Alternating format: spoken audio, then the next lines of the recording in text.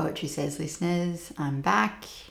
It's February already. I'm not really sure how that happened. I feel a little bit embarrassed. I really meant to put one of these up before we hit February, but I just kind of looked up and now it's Sunday the 4th of February. So here we are. I'm really happy to be back and really happy to be recording these again. I've got some very interesting interviewees coming up and I'm excited to share those with you. And yeah, just really excited to be doing this for another year. I have spent a bit of time over the summer doing some of my own writing. I had this time set aside with some fairly grand ambitions of what I was going to do with it. And predictably, Christmas ate a lot of that. And then by the time I actually was getting into what I wanted to do, it was already mid-January.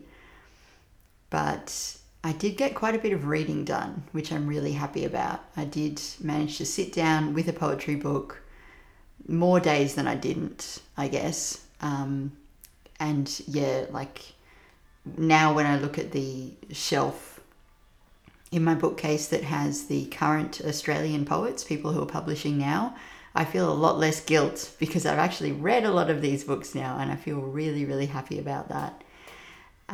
In terms of my own writing, depends on the day in terms of how I feel about where I got to. And yeah, as of tomorrow, staring down, starting work again, starting to integrate those obligations into writing again. It's pretty intimidating. I'm not really sure how it's going to go. And yeah, I'd really love another couple of weeks, but it is not to be. So yeah, this is where we're at. And look, I'm lucky to have had even just a few weeks to concentrate on things. So I am really, really grateful for that. So one of the books that I came across over the summer, I was down in Tassie at my mother-in-law's house and she had this gorgeous copy of the Penguin Book of Japanese Verse, translated with an introduction by Jeffrey Bonus and Anthony Thwaite. And this is a book that was first published in 1964, and it has poetry from 794 AD through to modern 40s and 50s Japanese poetry. And yeah, I just had such a great time flicking through it and just coming across so many beautiful little poems. And I said to my mother-in-law, "Oh, could I borrow this?" And she said, "Darling, it's yours." I was so happy. I got to take it back with me. And I wanted to share with you some of these poems by a poet called Tachibana Akemi, who I can find very little about actually online, except that he was born in 1812. He tried his hand at being a Nichiren priest for a while and lived in voluntary poverty, whatever that means. I think that's code for didn't want a real job, wanted to be a poet. And he lived in what is now Fukui Prefecture, which is on the west coast of Japan. So that's about all I know about him as a person. But apparently his thing, the thing that made him sort of stand out in the canon, is that he tended to write about real daily things, real kind of like what was immediately in front of him, what he was doing at the time. So I want to read you a few of his poems from the series of his that's in this beautiful book. They're called Poems of Solitary Delights. And they're just so much fun. They all start with the line, "What a delight it is." What a delight it is when, after 100 days of racking my brains, that verse that wouldn't come suddenly turns out well. What a delight it is when, of a morning, I get up and go out to find in full bloom a flower that yesterday was not there. What a delight it is when, skimming through the pages of a book, I discover a man written of there who is just like me. What a delight it is when everyone admits it's a very difficult book and I understand it with no trouble at all.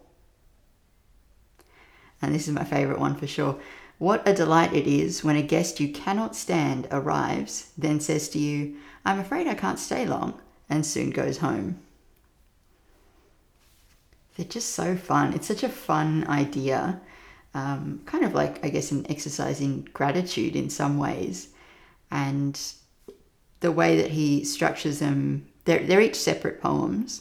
And starting with that what a delight it is line, he then follows that with 4 lines. I don't think there is any, at least in the English, I don't think there's any syllabic pattern there. I tried doing a bit of counting and comparing, and I can't see any discernible pattern. So it's not like a haiku where you need to go 5-7-5 or something like that. But yeah, they're just so concentrated and they're so fun for being so honest. So I thought, that's such a great idea. I'm going to try and write some of these because, how hard could it be?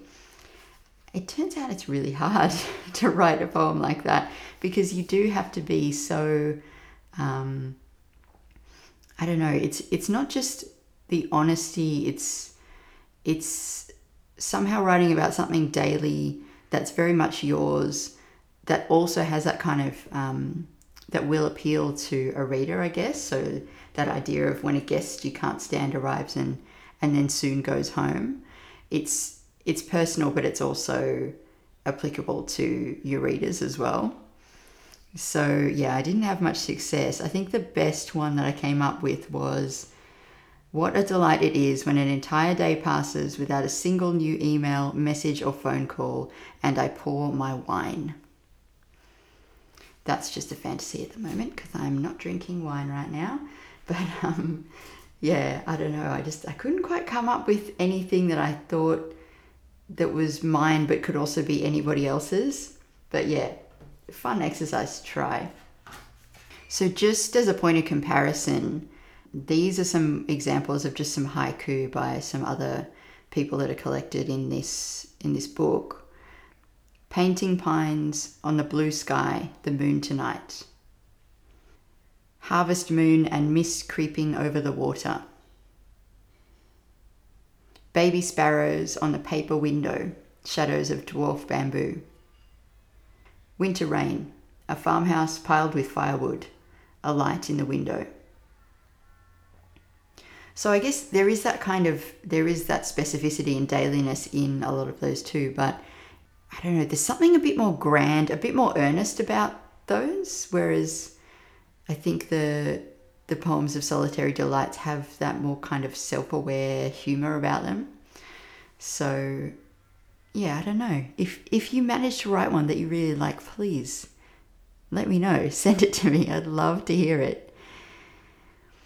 And another poem completely, maybe not completely departing from Japanese poets, but one that I found with a similar kind of feel to it as those poems of Solitary Delights is this one called Talking in Robert Creeley's collection On Earth, which is his last poems before he died. And this is a relatively long poem for Creeley, I think. And it definitely has that kind of real specificity, but it's also an experience that I think everyone can identify with in some ways. So this is called Talking. I was trying to think of when rightly to enter the conversation, with all the others talking thoughtfully, comfortably. There was no occasion to say that 30 years in the army was a long time, or that very probably the world is flatter than one thinks. A star is as far as one's eye can see. My shirt had broken buttons I had hid with my tie. Otherwise I was clean and reasonably dressed. Yet, impatient to join in, I could hear my voice landing suddenly on the edge of another's comment, me saying, I can't now remember what, just there saying, what? What? I love that. That is exactly how I feel when I'm kind of if you're standing around in a circle with a bunch of people, I'm thinking, I need to join in because I'm just standing here, I'm not saying anything. And then you choose your moment to join in. And of course, it's the exact wrong moment. So yeah, beautiful.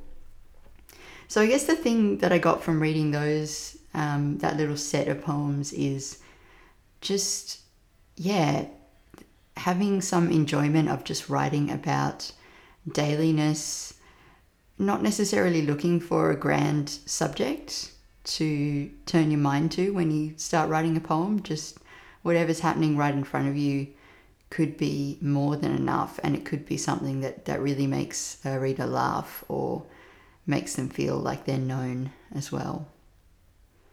So, as I say, looking forward to sharing some interviews with you that I'm going to be recording over the next couple of weeks, and I'll be back to my normal publication schedule, be out about once every 10 days.